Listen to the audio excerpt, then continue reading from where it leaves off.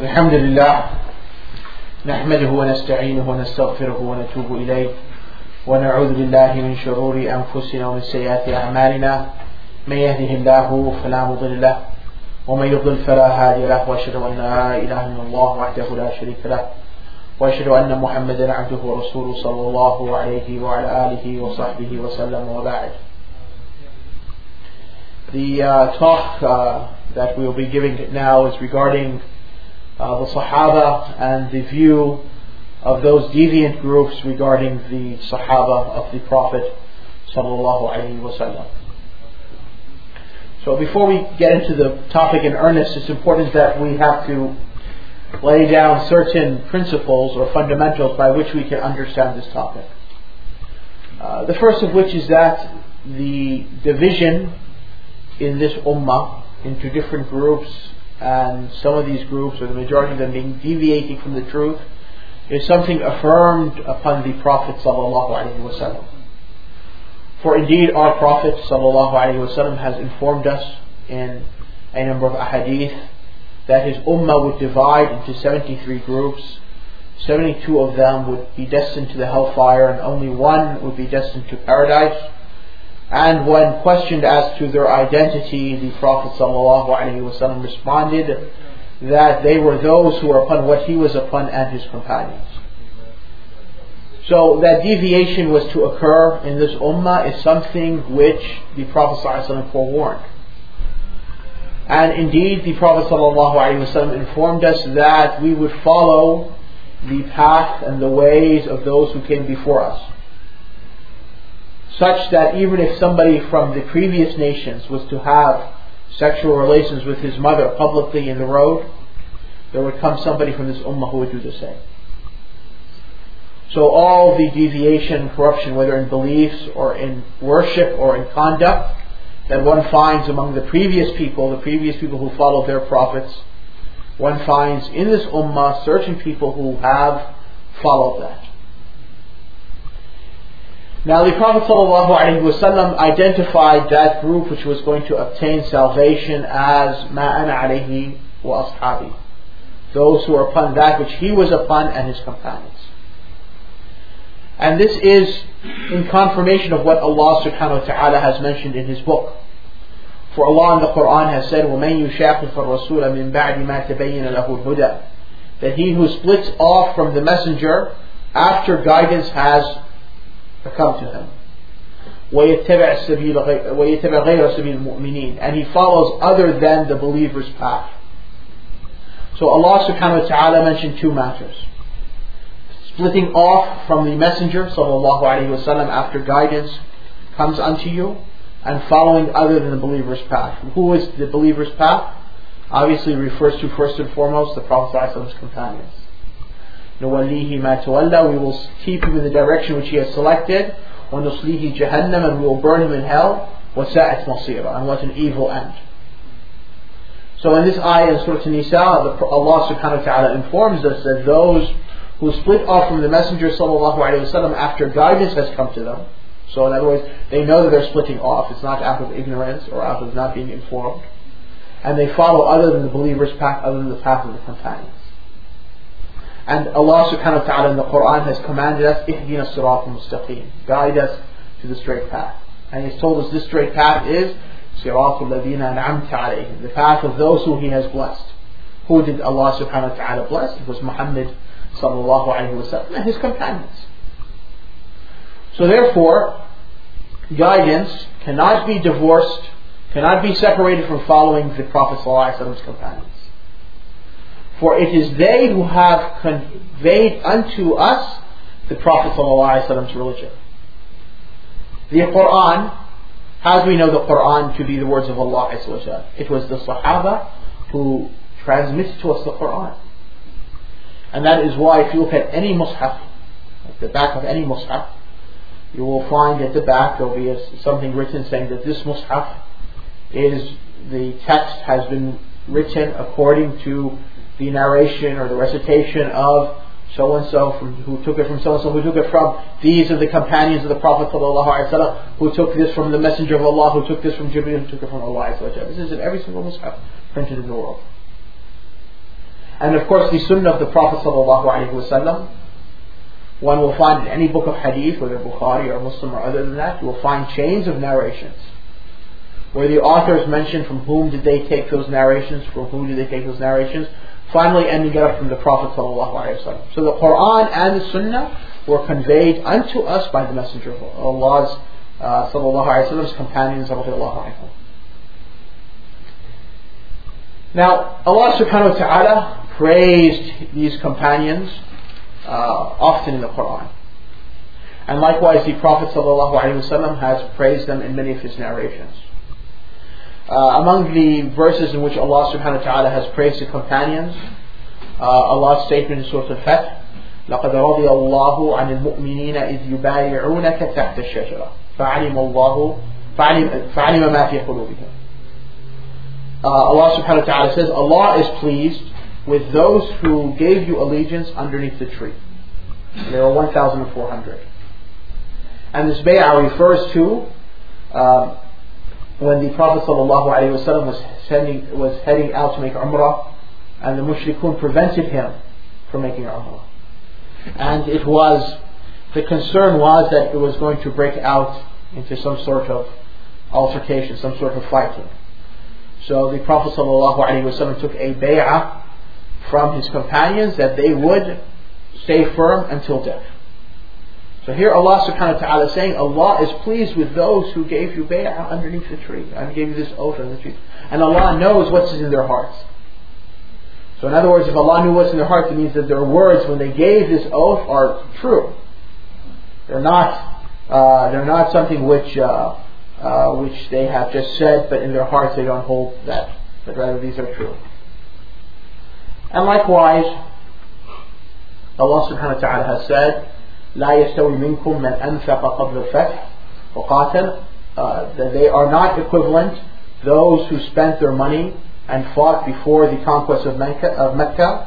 أولئك أعظم درجة من الذين أنفقوا من بعد وقاتلوا, that they who spent and fought before have a greater reward or greater degree, higher degree than those who spent and fought afterwards. That Allah subhanahu wa ta'ala says concerning both parties, those who spent and fought before and those who spent and fought after the conquest of Mecca. وَكُلًّا وَعَدَ اللَّهُ الْحُسْنَى, and each party Allah subhanahu wa ta'ala has promised al-husna, the good. What is al-husna? Paradise. So this is a promise from Allah Azza wa Jalla. He promised those who spent and fought before the conquest of Mecca, they entered into Islam, and those afterwards, after the conquest of Mecca, He promised them all paradise. So this is again another praise of them. And likewise the Prophet ﷺ in many narrations also praised the companions of his, and has told us of in many hadith about their virtues and their merits. And for this reason the people of the Sunnah, those who follow what the Prophet ﷺ was applying, among their principles is that their hearts are free from any hatred towards the Prophet's companions. And likewise their tongues are free from any sort of ill speaking concerning the companions of the Messenger of Allah sallallahu alaihi wasallam. For indeed the Prophet sallallahu alaihi wasallam has said in a hadith, do not insult my companions, for by He who in His hand is my soul, meaning by Allah. If any of you were to spend like Uhud mountain in gold, it would not be equivalent to what is given in food charity, half a handful or a handful of food in charity. So in this hadith the Prophet ﷺ is making a difference between the people and his companions in two matters. First of all, in what is given, because he says, well, if you were to give like the mountain of Uhud in gold, and here if they were to give, meaning of food, whether it's a handful or half a handful. And likewise in quantity, the mountain of Uhud versus a handful. So this shows the great difference between the Prophet's companions and us. And so therefore the people of the Sunnah, they recognize this, they do not speak ill about any of the companions based upon this hadith of the Prophet ﷺ. And likewise they recognize that the companions of the Prophet ﷺ radiallahu anhum are of different degrees. They're different levels. For this reason they put forward, as Allah mentioned in the ayah which I mentioned, those who fought and spent before the conquest of Mecca, which is reckoned at the bay'ah which was given at Al-Hudaybiyah. And likewise, they put as a group, they put the Muhajirun to the Ansar. Because Allah in the Quran mentioned the Muhajirun, and then He mentions the Ansar. And likewise, they say that the best of the companions are the people who fought at Badr, who were 313 or 315. Because the Prophet ﷺ said that Allah looked at them and forgave them all their sins and said, do what you want, for Allah has forgiven you. Now, and likewise, they recognize, for instance, the special rank of those 10 who the Prophet ﷺ said that they were in paradise. Because the Prophet ﷺ hadith said, Abu Bakr is in paradise, Umar is in paradise, Uthman is in paradise, Ali is in paradise. And he mentioned 10 of his companions, Talha and Zubayr and Sa'id and Sa'id and Abu Ubaidah. So these were from the 10 companions of the Messenger of Allah that were mentioned in this one hadith. And they say the best of the companions is Abu Bakr, then Umar, then Uthman, and then Ali, as has been confirmed upon Ali himself, radiallahu anhu, and as the evidences from the Sunnah point to. And at the same time, they love the Prophet's family, and they recognize the rights of the Prophet's family, because the Prophet's family are not only from the companions of the Messenger of Allah, sallallahu alaihi wasallam, but also because they have an additional right that they are related to the Prophet sallallahu alaihi wasallam. And so they recognize the right of them, and they also recognize the rights of the wives of the Prophet ﷺ. Because the wives of the Prophet are not only from his companions, but also they have the right of being his wives.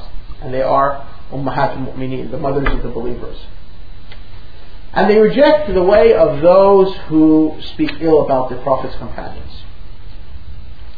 And likewise, they recognize that the Prophet's companions were not prophets.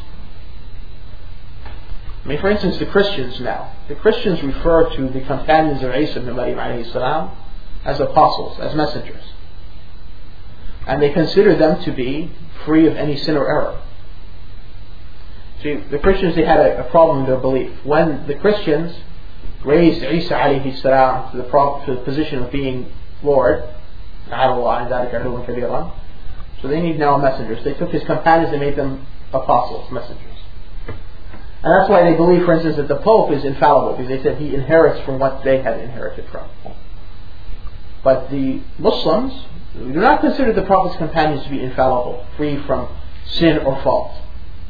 But rather what we say is that if any mistake did proceed from it, that mistake is nothing compared to all the good deeds that they have. And that concerning what arose from them in differences of opinion that led to fighting between them after the death of the Prophet ﷺ, they say that these matters, they were exercising their ijtihad. They are between 2 and 1 rewards.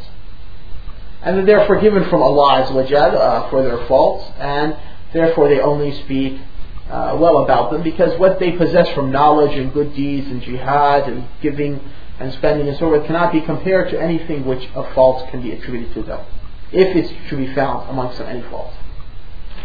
Now, with this understanding, we want to now come to the issue of the different groups and what they say regarding the Prophet's companions. In general, all of the astray groups, all the groups except for the people who follow the Sunnah of the Prophet ﷺ, have a problem with the Prophet's companions in one way or the other.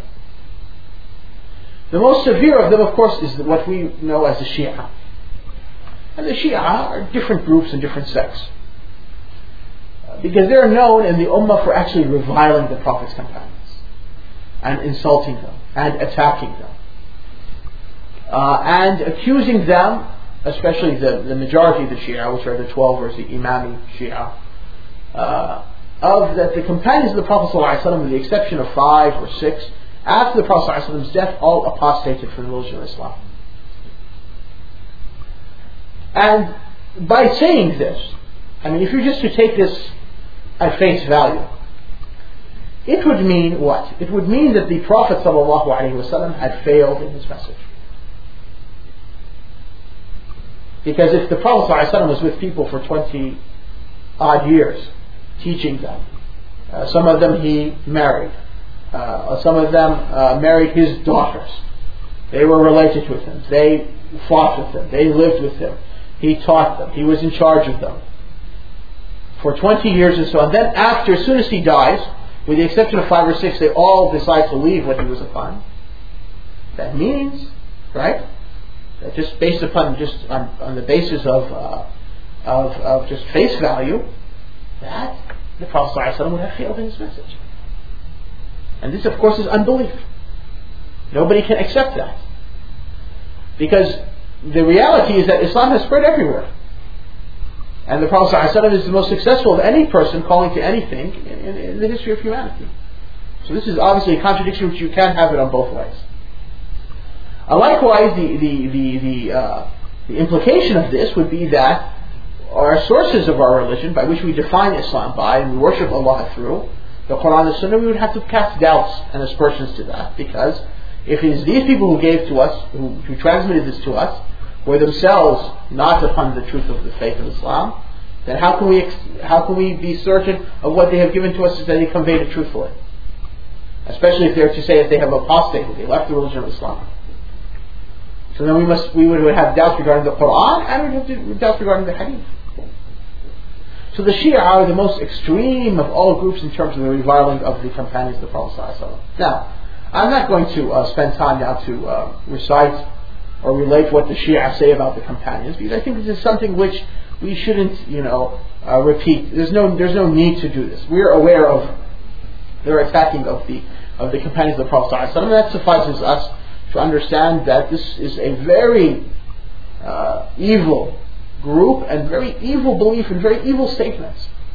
In fact, if any of the person has this type of belief that all the companions of the Prophet ﷺ have apostated with the exception of 4 or 5 or 6 or 10, this is in itself an act of disbelief. And this in itself leads a person to fall out of Islam. Now, the other groups also have problems with the Prophet's companions. And I'd like to bring out here, for the value, 2 groups point out. I mean, I don't want to go through all the different sects because, first of all, we don't have much time, and also because I want to just focus on those groups which are widespread and have quite much of influence in our time and so forth.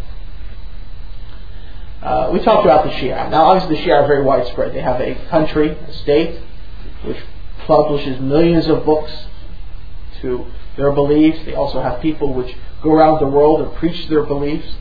They have millions of followers. So this is obviously a very big tribulation trial for the Muslims.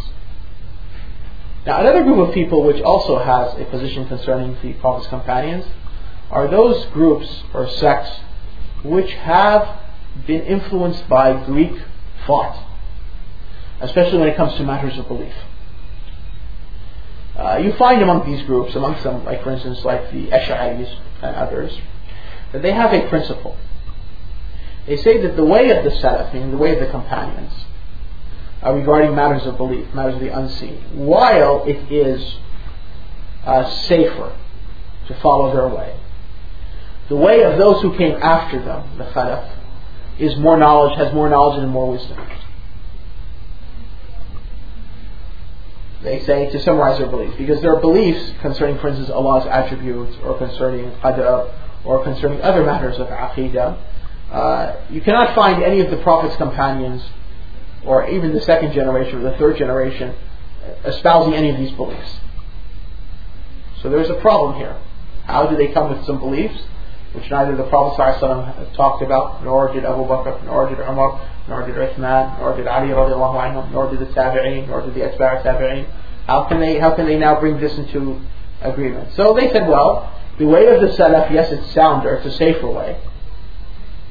Not to say what we were saying, but the way of the later generation has more wisdom and more knowledge in it.